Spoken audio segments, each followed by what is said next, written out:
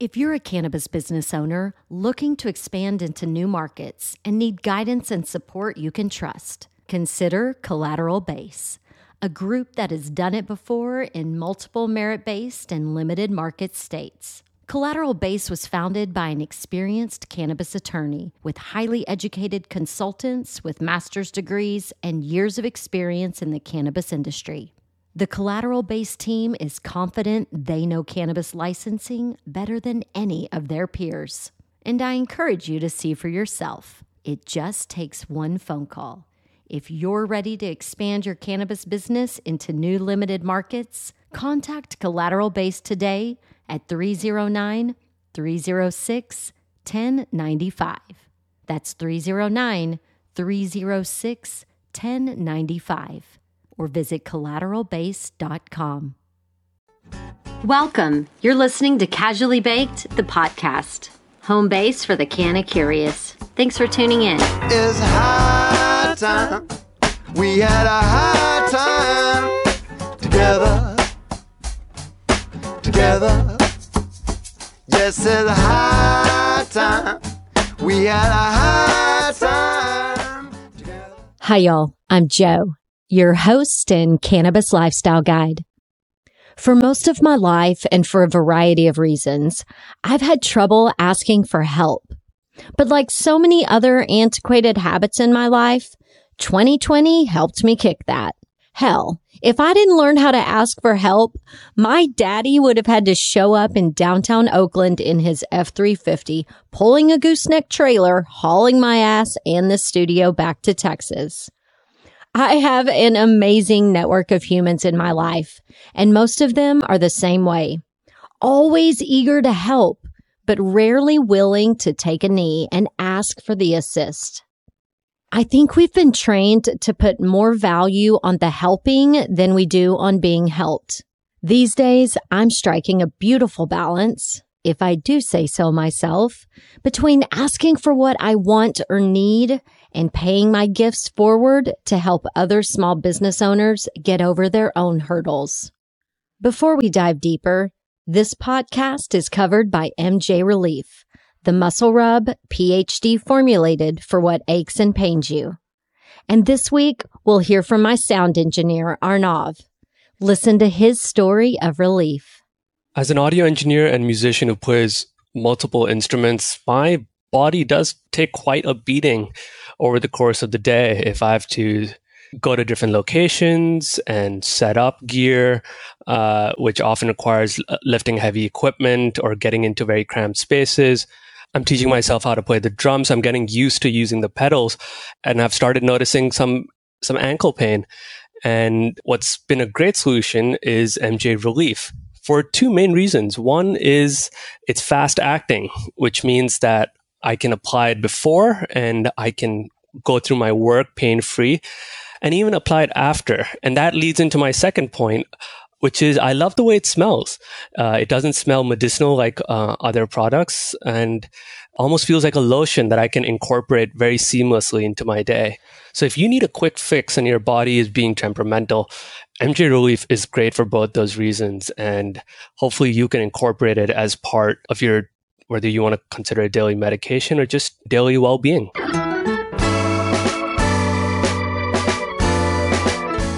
If you're feeling Arnav's pain and want some muscle and joint relief of your own, head over to mjskinrelief.com and order a tube for you and another one for someone who marches to the beat of your drum. That's mjskinrelief.com. And if you're already a fan of MJ Relief, please send me a video or voice memo and let me share your story of relief on the podcast. And if I know you, I might be bugging you very, very soon. And tag at MJ Skin Relief if you're a social butterfly and you want to show us some love. The Sustainability Roll-Up is presented by OCB Rolling Papers.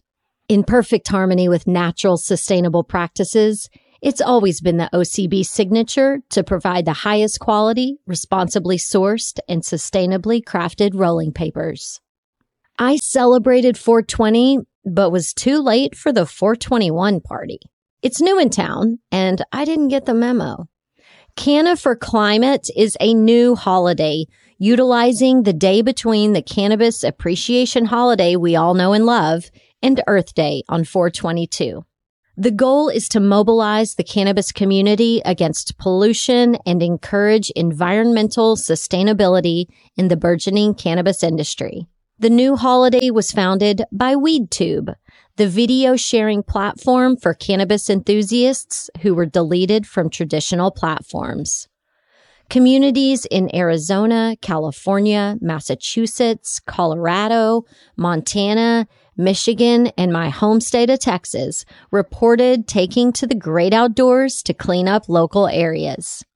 Quote, "We have the power to create real, meaningful change on a global scale by coming together and using our platform and voices as a source for good," said Aaron Richard, co-founder of WeedTube.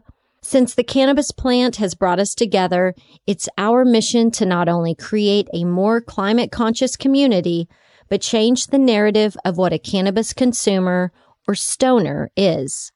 As the community matures, we must destigmatize old stereotypes and show the world that cannabis enthusiasts are proactive, conscious, and contributing members of society." End quote. The way I see it, there's no need to wait until next year to put this idea to work in your own community. You cannabis Sherpas out there, you know every day is Earth Day. And this is a great opportunity to give back and pay it forward. Get creative on ways you can support your local community while loving up on Mother Earth. Now, OCB knows a thing or two about that.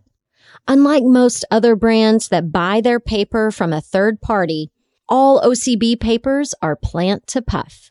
And OCB supports their local communities by making their own paper from their mill in Evian to the factories they own in Perpignan, France, with all fibers and packaging material sustainably farmed from within a 500-kilometer radius.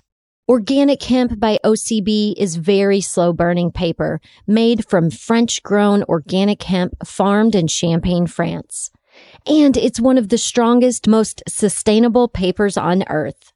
It's responsibly harvested, chlorine-free, dye-free, bleach-free, GMO-free, and vegan.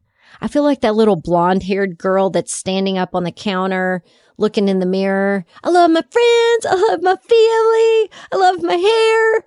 And you're going to love OCB even more because they make no-tear, even-burning rolling papers with natural, always sticks acacia gum grown in African fields that OCB has been reforesting for decades.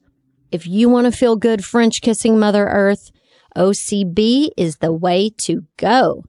Of course, you must be 21 and older to buy OCB rolling papers and to follow at OCB_USA on social. Now, for all of you grown-up joint rolling novices, I invite you to learn the craft alongside me. The Roll With Me video series is lighting up on Thursday, April 29th at 4:20 p.m. Pacific Time on the Casually Baked YouTube channel.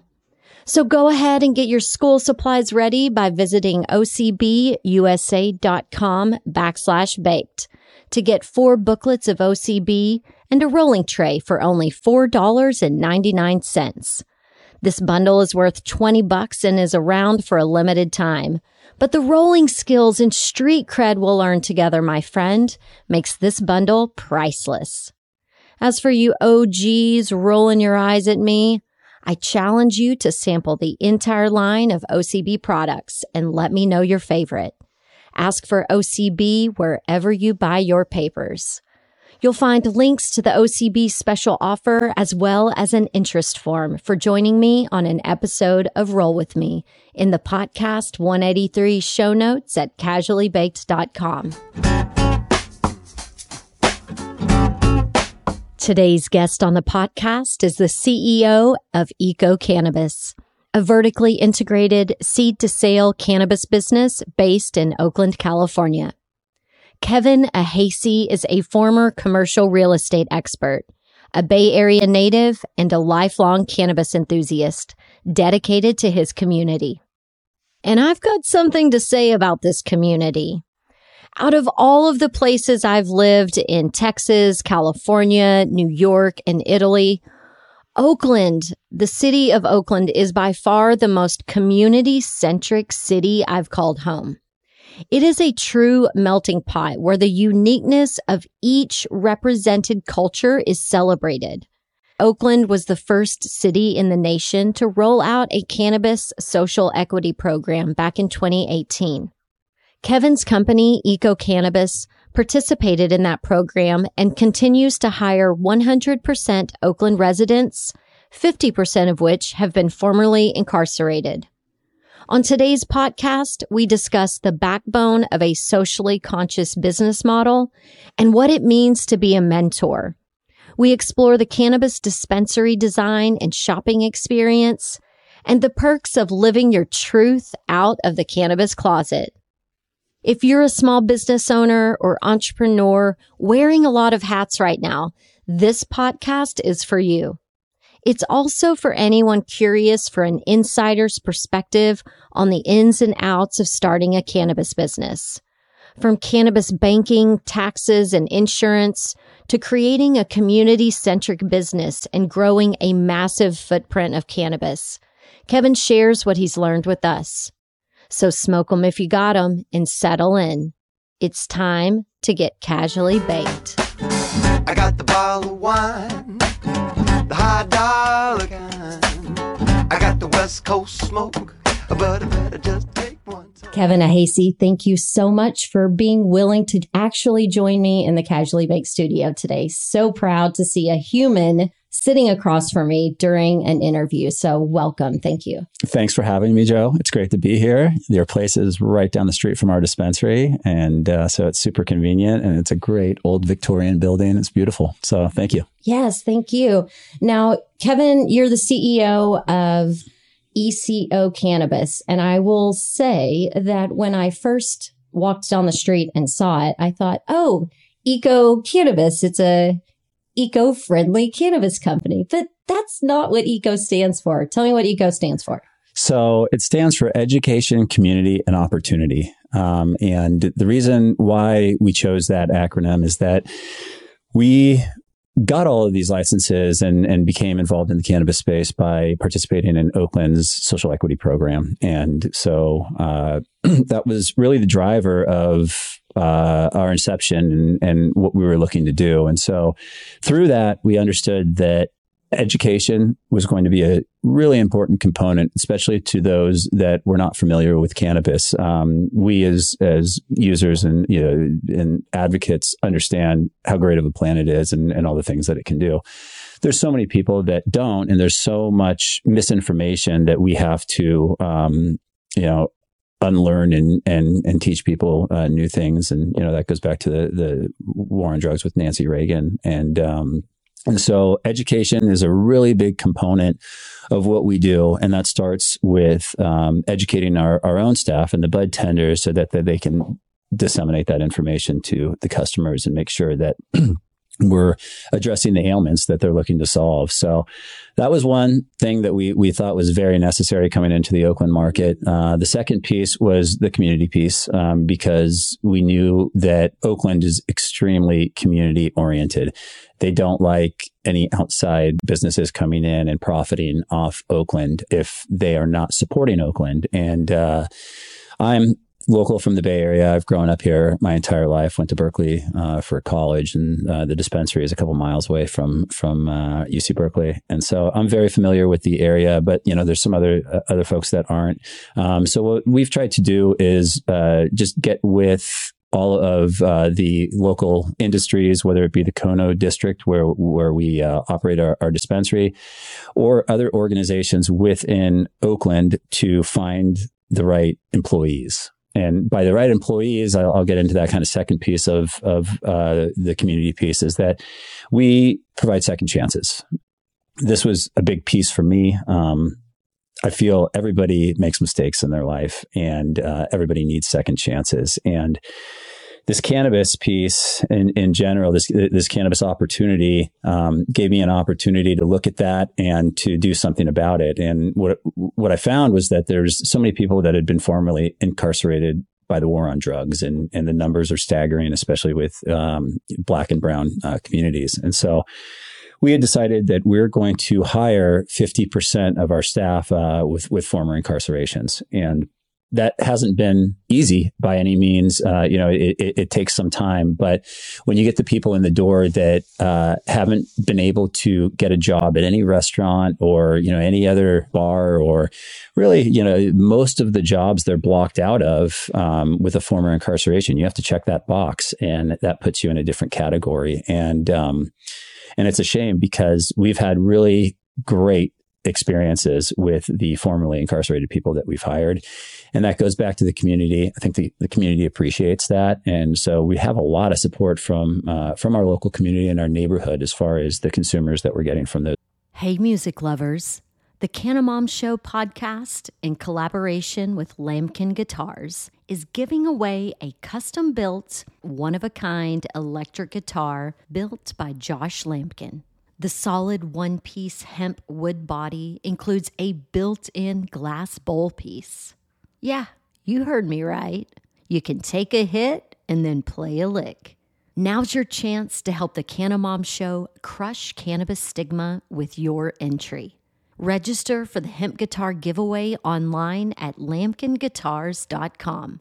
That's LAMKIN guitars.com. The drawing will be part of a 420 celebration at the Goods Dispensary in Somerville, Massachusetts, where the guitar is on display for the month of April. But don't worry, you don't have to live in Mass or be present to win. Visit lamkinguitars.com to scope out the hemp guitar giveaway details and entry form. You'll even find a video of what could be your guitar in action. LAMKIN guitars.com. Areas. And then going into opportunity with that, giving those formerly incarcerated an opportunity to come in, have a job, and then move up the ladder within ECO. We try to hire from within as much as possible. And so it was a fitting acronym. It's something that we base our business off of, and we try and live by every day. Yeah. And it feels so good. And so that's why I wanted to have you here to talk and kind of help other people that are, trying to figure out exactly how they want their cannabis business to operate, or if they're, looking to enter into the cannabis space, what kind of a company they want to work for. Mm-hmm. And so just highlighting your company, what y'all are doing. To me, that's important because people need to see that it's already being done. It can successfully be done. And so I wanted to dive a little bit deeper into that socially conscious business model. Mm-hmm. And, as you were putting it together, if there were some, highlights that, perhaps being a part of the very first social equity program in the nation with Oakland, if there was maybe some learnings that you might be able to teach us. Oh, God. Yeah. There was a lot of trial and error. And, that goes for the city of Oakland as well. I think that, initially, when Desley Brooks came out with this program and introduced it to the city of Oakland, it had great merit. She understood what was going to be happening. There was going to be a green rush. There was going to be a great opportunity for people to gain wealth, in some cases, generational wealth. And she understood that Black and brown people had been disenfranchised by the war on drugs. And so she said, hey, look, if we're going to do this, let's give those who have been mistreated a leg up and an opportunity to profit from what we know is coming. And so the concept was great. I think it's one of those things where it's easier said than done. And so I think everybody's heart is in the right place. Everybody wants to make this work, but it happened very quickly. And I don't think that there was enough people maybe involved in the policy making process to avoid some issues that we've had. And specifically, when I say that, what I mean is that social equity businesses are being given free rent for 3 years in Oakland. And during that time, they don't have to pay anything to the landlord. The landlord doesn't own any of their business, and they can be eligible for loans from the city of Oakland. And those loans are coming from the state of California. And one of the problems that I had was that I still mentor two of the social equity businesses that I had incubated. We incubated 8 social equity businesses as part of our licensing process, and I'll get into that. But two of the businesses, they've never run a business before, and they're looking to start a distribution and a delivery company, and they've received $100,000 plus worth of loans from the city of Oakland. And so I started asking them about these loans. And they didn't know too much about the loans that they got. And so I started asking them if they had personally guaranteed these loans. These are interest-free 4-year loans. And they said, gosh, I don't know. So I said, geez, okay. So I started calling the city and talking to the company that runs the loan program for the city. It turns out that they did personally guarantee these loans, and that the way the program works is if they'll give you $100,000, and if you show them receipts of 70% of that spent, they'll give you another $100,000. So what's going through my head at that time is, gosh, how many businesses out there that have never operated and they're small businesses, and forget equity and forget cannabis and forget all that, just normal small businesses. How many go out of business in the first 3 years, 5 years, 7 years, right?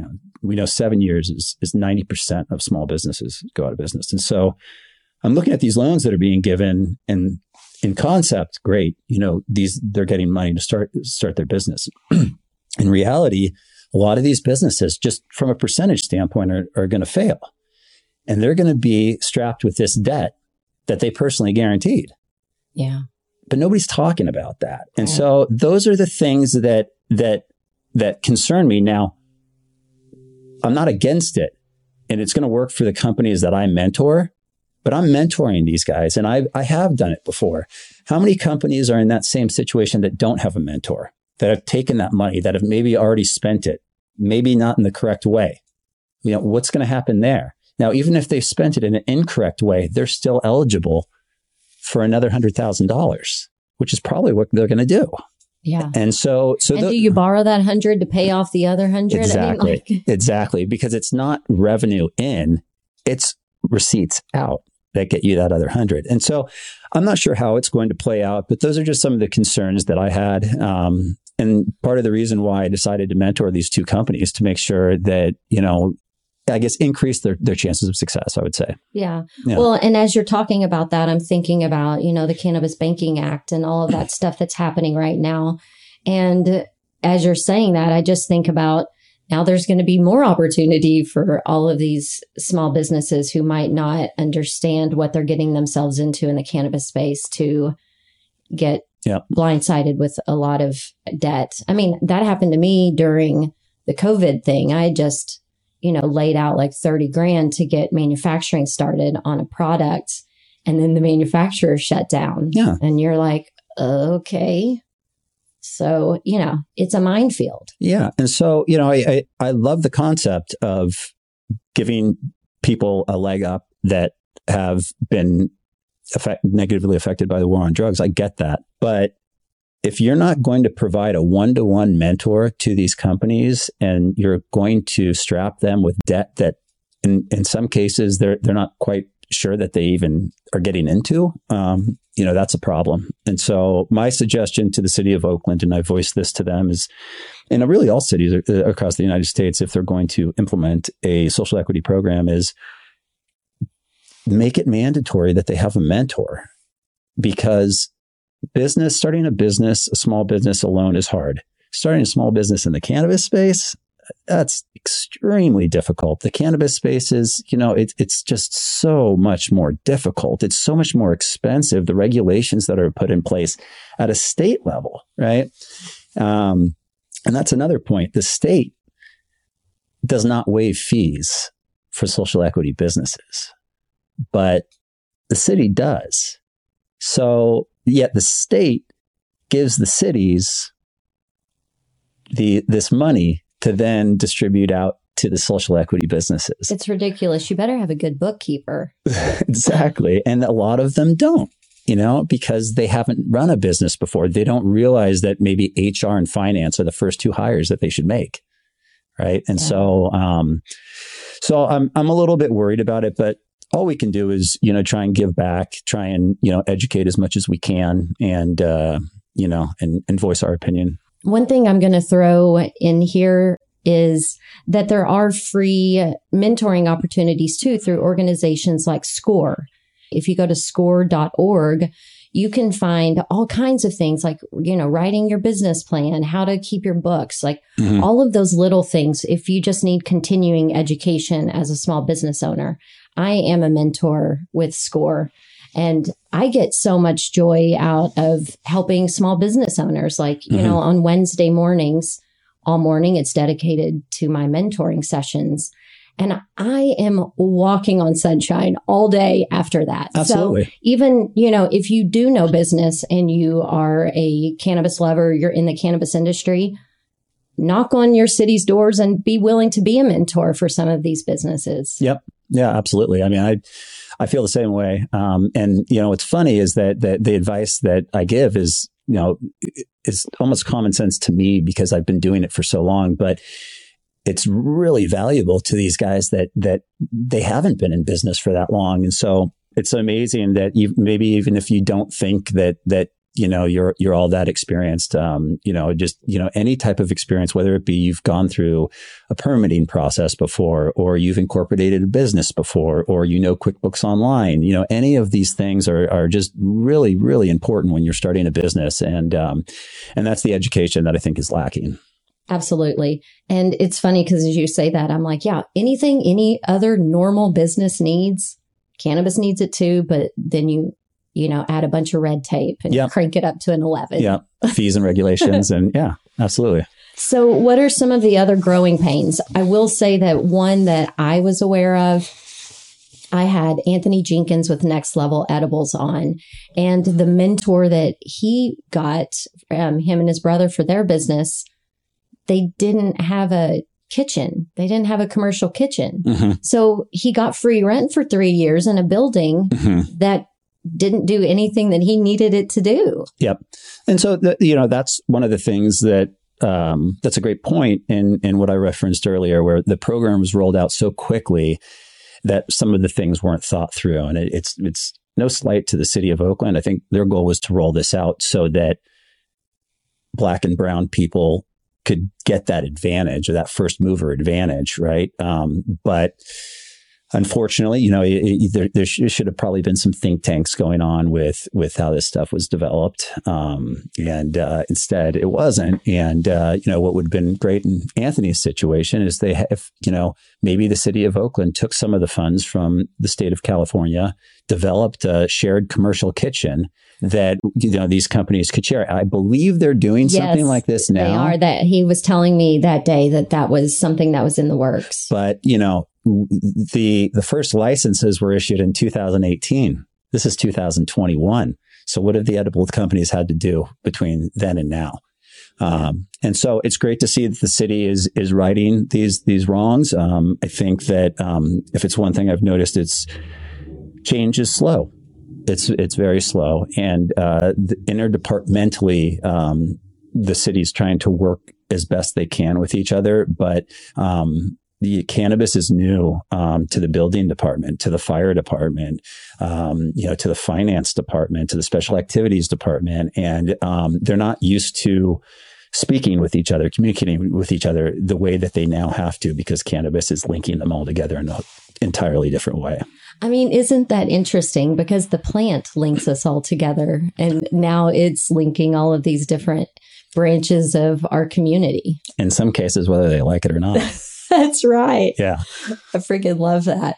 So things are going well with Eco Cannabis, because I heard that y'all are opening a second location. Yeah. So we're in the process of completing that deal, and it'll be located in Northern California. I can't say too much more about it at this point, which is super exciting, fairly close to our existing dispensary.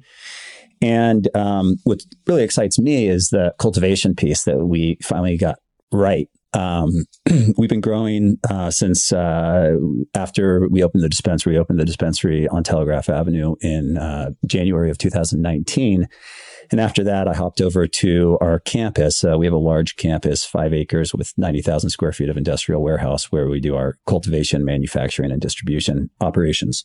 And I think that flower is really the backbone of this industry. It's obviously the source material for all things cannabis. But I think it's more than that. I think that high quality indoor craft cannabis is where it's at. I think it's the best feeling. You can talk about entourage effect and everything else, but the different bouquets that you have, all of the different effects, the different strains, it makes it so much different than anything else out there. Wine, you've got a few different varieties, but nothing compared to the hundreds of varieties, thousands of varieties that you have of cannabis. And so because of that, I was fixated on developing this cultivation operation that would be able to produce this amazing this plant. And gosh, I was pretty naive going in. I'd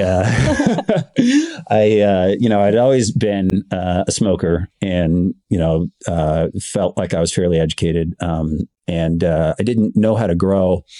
And so I thought, well, gosh, I'll find somebody that can grow and, we'll get this thing going. And it shouldn't be all that hard, right? You just some HVAC, some lights, a couple of dehumidifiers, humidifier, throw the plants in there, you're good. And, I didn't think it was going to be that easy, but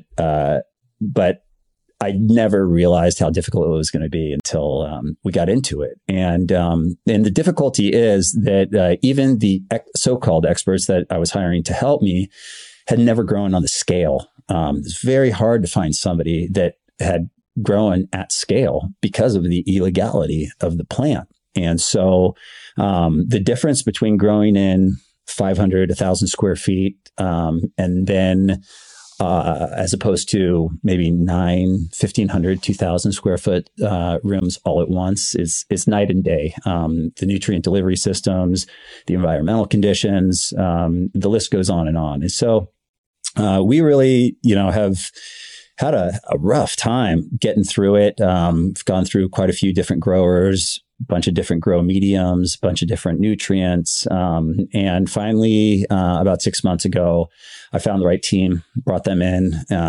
They're doing an amazing job. But it's taken us this entire time to get it right. And the new team has the luxury of coming into an environment where all my environmentals were already dialed in. Nice. The place was already built out. I already did the power upgrade, but, So how many grow cycles between starting and finally getting it where you're like, okay, here we go? I would probably say about five. So, say 5 3-month cycles, and it can be a little bit expensive, but I think that you would be naive to think that you're going to get into this industry and that you're just going to, get a building, build it out, and you're going to start going. And that first harvest is going to hit, and you're going to, be, consistent from then on. It just doesn't happen like that. You got to take your lumps, and that's what makes you better. And I've taken a few lumps for sure, but it's made me stronger. I'm a resilient person, and I really want to be in this industry. I really love what it does. I know what it does, right? There's so many people that don't. And so, I'm passionate about converting them over and helping them understand that, for me, personally, cannabis is such a great alternative to alcohol. I quit drinking about 5 years ago, and it was one of the best decisions I had made, just with my family life and other relationships. And cannabis has been such a positive in that time that I wish more people would consider it. You always hear the person, oh yeah, gosh, I gotta try that. That's a good idea. I gotta get to that, But I think it needs to be taken more seriously, and I think it will be when cannabis becomes more socially acceptable. Well, and I do think that the drinkables scene that is clearly on the rise. I mean, it's the highest growing category in cannabis. Yep. But that's because it gives somebody their brain doesn't have to divert from what it always does in Totally. the evening. It Yep. gives them that same thing. It's that same effect without somebody having to feel like they're breaking some sort of a habit. Right. Yeah. And there's no doubt. And I regularly drink those, whether it's a can or a Pabst Blue Ribbon lemonade seltzer at parties. And I have people always coming up to me all the time and saying, "Oh gosh, yeah, I got to stop drinking. I got to start, using a little bit more cannabis or offsetting." And I think especially coming out of the pandemic, there's nothing worse than drinking and being confined to your house and maybe not working out as much as you're used to. So, well, and it's easier to live that kind of a lifestyle when you live in a legal market and you have variety. No doubt. And you can, dial in what exactly works for you. Yep. And, I don't drink very much anymore myself. And when I do, I'll have like a half a glass of wine and wake up the next morning and I feel like I've had a bottle of wine. Yeah. And so, the longer you get away from it, the more sensitive you are to it, which just reminds you like, oh yeah, you're not my friend. Yeah. Yeah. So yeah, that's a big deal to me. And so, getting back to the warehouse, it's, it was hard. We figured it out. We're now, starting this June, we'll have a harvest every 9 days, that produces about 150 pounds, which really, escalates things fast, right? We've spent a lot of money. We spent millions of dollars over the last couple of years getting this right, tweaking it, doing our kind of R&D, getting the right team in. And all of a sudden now we're going to start hitting on a consistent basis. And so it's super exciting. It's been a lot of hard work. Our head's still going to be down. We still have a lot of things we need to do. We have, like we mentioned earlier, the other dispensary, that's coming soon that we're going to have to get going. And, hopefully we can open more dispensaries up and down the coast in California. I don't want to leave California anytime soon because it's such a big state and such a big economy. Mm-hmm. And, interstate commerce obviously isn't possible. So I don't have any interest in setting up operations in each state that we operate out of. So the flower that y'all are growing, are you also creating concentrates and the vape pens, or are you just bottling flower and selling it in the store? So right now we are bottling the flower. We are also grinding up and doing pre-rolls. We're doing sweet blunts. We're doing squishy palm rolls. We're doing, what else? Infused joints. We will have our manufacturing. We have a Type 7 lab that's built out, and we have that team starting up. It'll be in 2 months. They start, and what we're trying to do is correlate the biomass that we'll be getting off of the consistent harvests with the hiring of our manufacturing team. In the past, we built out our Type 7 lab and we leased it out to concentrate companies in Northern California that do vape pens. Okay. So you participated in the equity program. So you basically nurtured these companies for 3 years. Was it in that space that you're in now? Yeah, I don't want to oversell it. I wouldn't say we nurtured them. We gave them free rent. We didn't have much involvement with them. And that's why I want to make the clear delineation. You just had the 2 companies that you kind of held their hand. Correct. And okay. I just did that on my own. That wasn't anything to do with licenses or the city of Oakland or anything. It was just the right thing to do. I saw that they were struggling a little bit. They were really great guys, very appreciative of the opportunity for free rent and things like that. And so, of the original 8 tenants that we had at our campus, the 3 years have come and gone. So 6 of them have since moved on. These 2, I renewed their leases, kept them in place, and continue to mentor them. Okay. All right. Because I was curious what happens at the end of it. Yeah. So, they try and go and get rent at another facility, and then the city of Oakland incentivized the landlord to do a deal with the equity tenant by either discounting taxes or providing a license. Okay. Got it. So now let's talk a little bit, because you are extremely passionate about cannabis and you have a heart of gold. So how did your relationship with cannabis get started?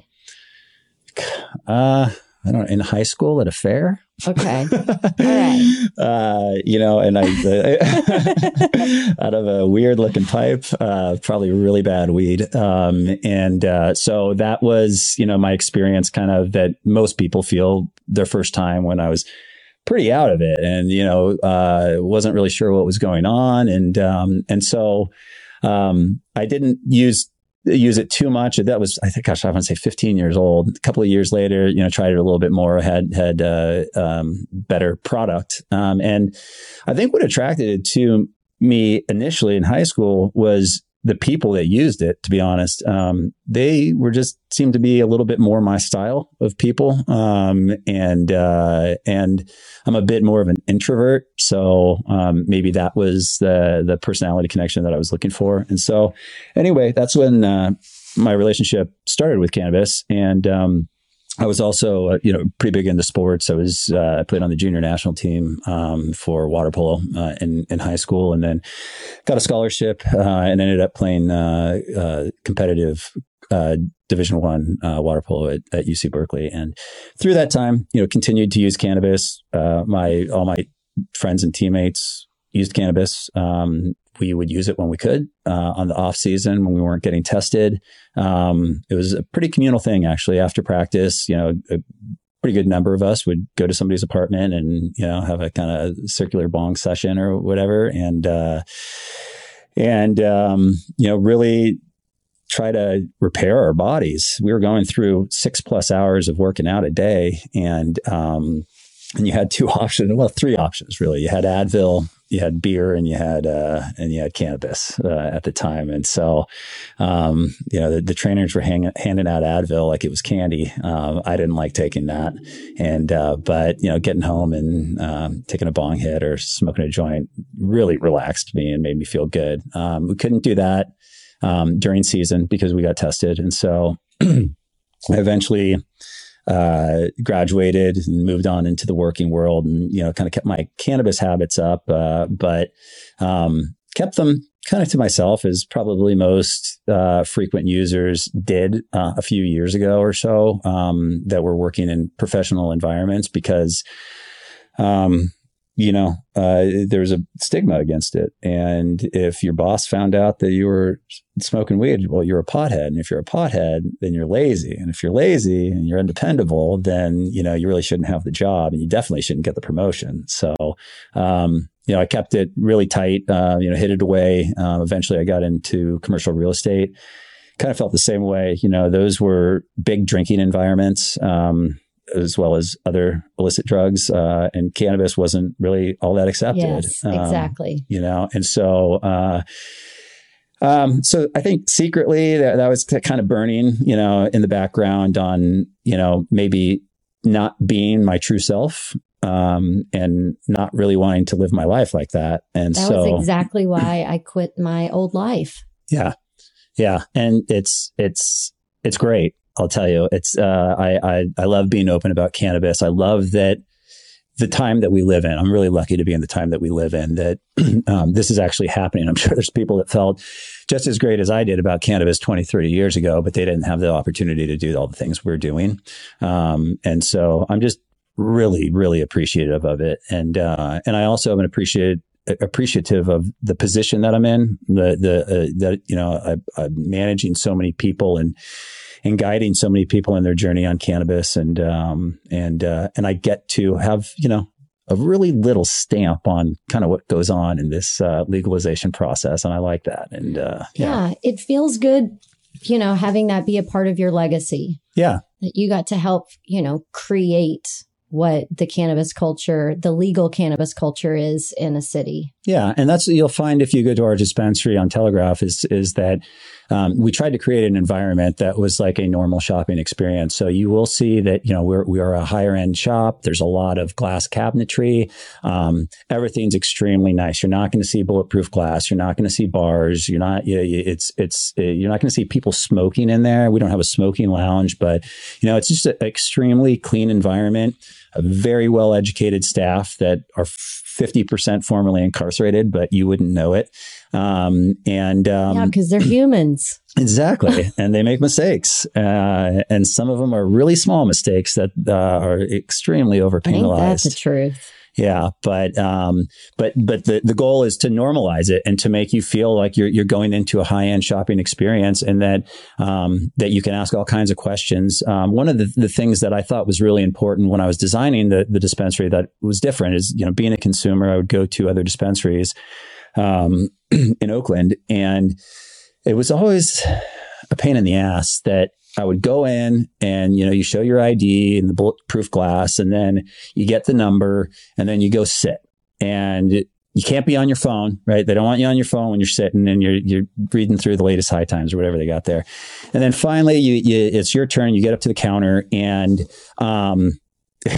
probably like most people that use cannabis, I have a little anxiety. So, there's about 20 people behind me that are pissed off trying to get, their product.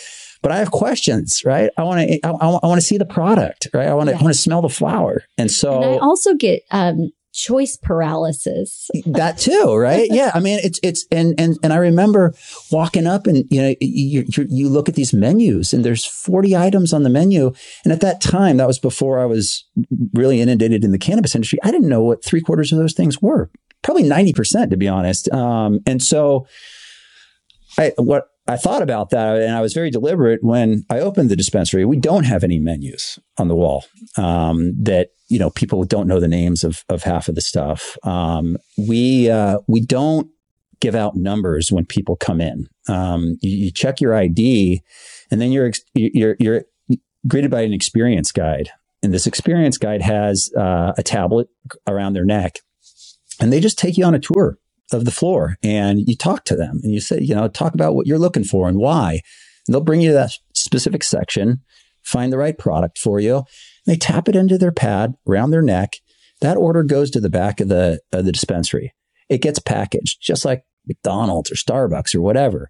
And then when your order's ready, they call your name, and you go up to the dispensary, you pay for it, and you're off, and that way you get that one-on-one interaction with the bud tender, and you get that education that you need. Now, if you know what you want, we have self-service kiosks. You can go in, get what you want, you're gone. But what it did is it eliminated the bottleneck at the register and that kind of anxiety that some people feel in that model.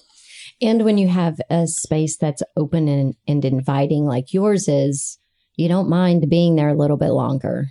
Well, what we found is it's faster. Now, you can be there longer if you want. And if you want to spend a ton of time with the bud tenders asking all kinds of questions, that's great. But the average time somebody's in our shop is less than 5 minutes. They're not me. Well, we welcome you. Stay longer. Yeah. That's fine. Well, I mean, I like to get high and then go in and just loiter. Sure. I want to read everything. I want to look at the packaging. I want to see what people are doing, but that's because I'm a pot nerd and I want to see what the latest and greatest is. Not at all. That's why dispensaries exist. Yeah. Otherwise, everybody would do delivery, right? I mean, that's why I'm the same way. Granted, I kind of know what I want, but I'm a pot nerd and I want to go in there. I want to see the new products. I want to see the new strains, anything that's new, right? Some stuff, it's not for me. Other stuff, maybe like a beverage, I want to check out. If there's a new edible, I want to check it out. And flower in particular, I want to really dig in and check out what's going on there. And that's why we have bud pods that have magnifying glasses and smell whatever holes that, so you can smell it, you can look at it, and you know what you're getting, which is so important because the plant has so much to offer and there's so much variety. Yeah. And, everybody loves the nose, but really, whenever I go through, I mean, that's exactly how I'd choose my pot. I'd like which one smells the best. Absolutely. And then it tells you a lot. People have been doing it for years, right? Way before testing was around. That's how we bought stuff. And I think from a growing perspective, I get it. You can see the quality, you can smell the quality. And once you buy it, you can taste the quality. And if it doesn't have quality, you're not going to get the look, you're not going to get the smell. Yeah. And that's what's so cool about it. Absolutely. Well, thank you so much for hanging out with me. Is there anything that I didn't ask you that you think is important to round out our convo?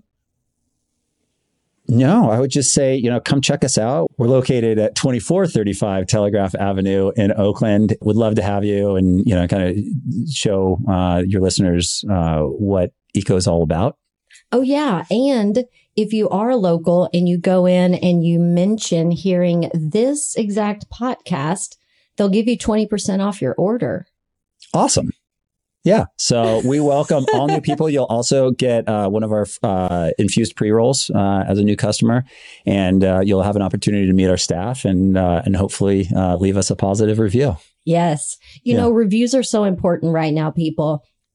If you love a company, if you love a brand, leave online reviews, because that's how the algorithms are working now. They want to see reviews. So support the podcasters, the businesses that you love, by rating and reviewing them. So hint, hint. All right. Well, Kevin, thank you so much for hanging out with me. It's been fun. Thanks for having me, Joe.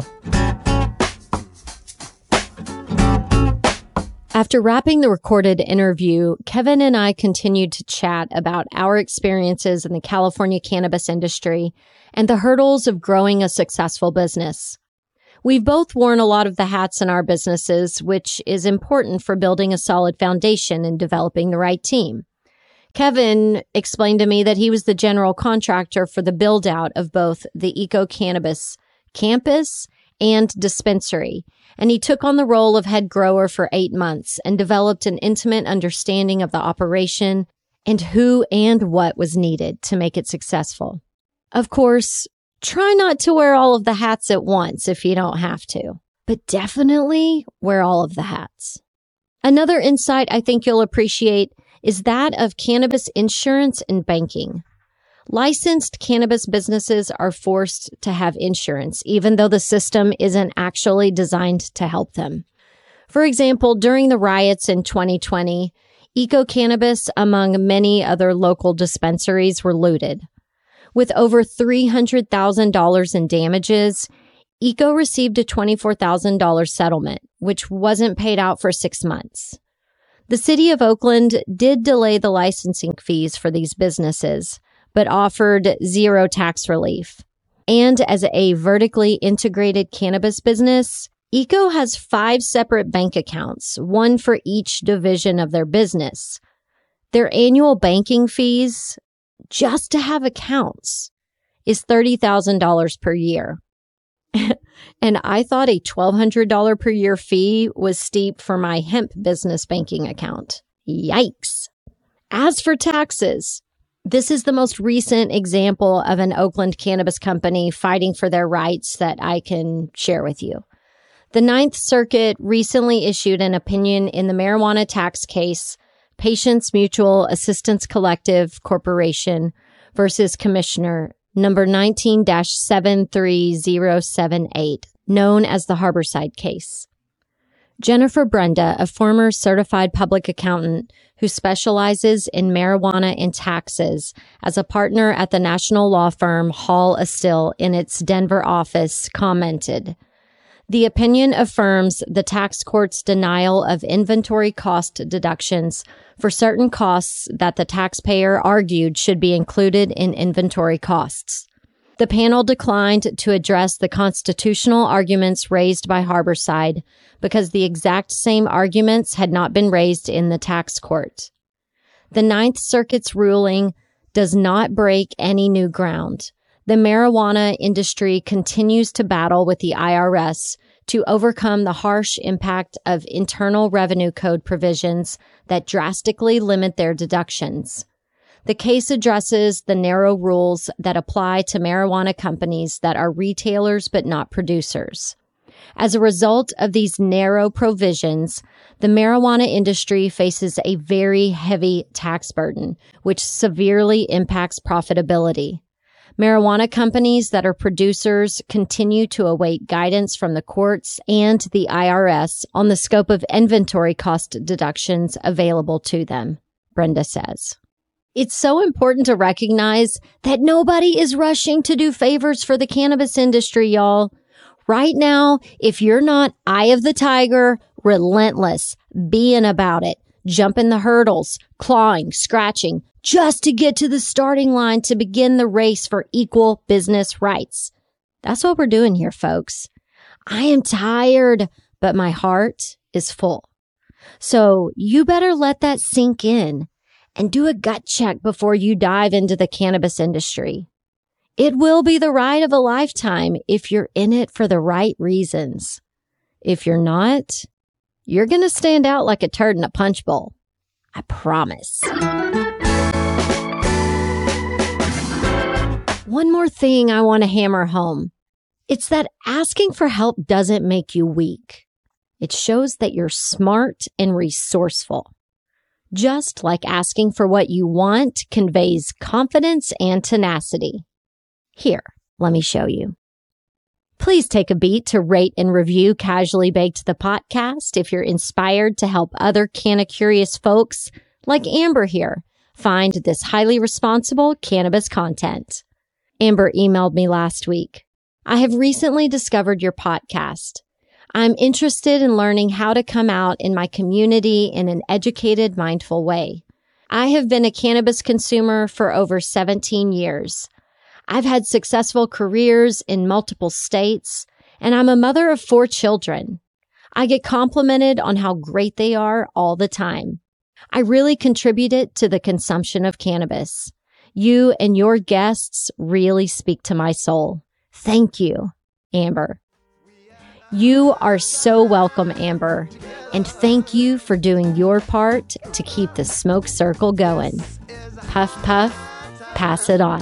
We had a time together. Casually Baked the podcast was created, recorded, and produced by yours truly. Editing and sound design are in the capable hands of Arnav Gupta. The podcast theme music is by my highly talented friend Seth Walker. If you aren't familiar with Seth's music, you can find High Time on his album Gotta Get Back wherever you're buying your music these days. I know he didn't create High Time for me, but it sure as shit sounds like he did, right? I hope you'll tune in next time. Thanks for hanging out. Thanks for listening to today's show. To check out more great cannabis podcasts, go to podconnects.com. Here's a preview of one of our other shows. Hi, I'm Gary, and I invite you to discover the Cannabis Podcast, a bi-weekly podcast focused on a Canadian's cannabis culture. I would be the Canadian, and my cannabis passion and culture has been building for 5 decades. I share that passion for this wonderful plant in every episode, through conversations with cannabis advocates and enthusiasts, stories about the ever-changing legal environment, and some hands-on testing of product in a segment I call Cultivar Corner. The Cannabis Podcast, a Canadian's cannabis culture, one toke at a time.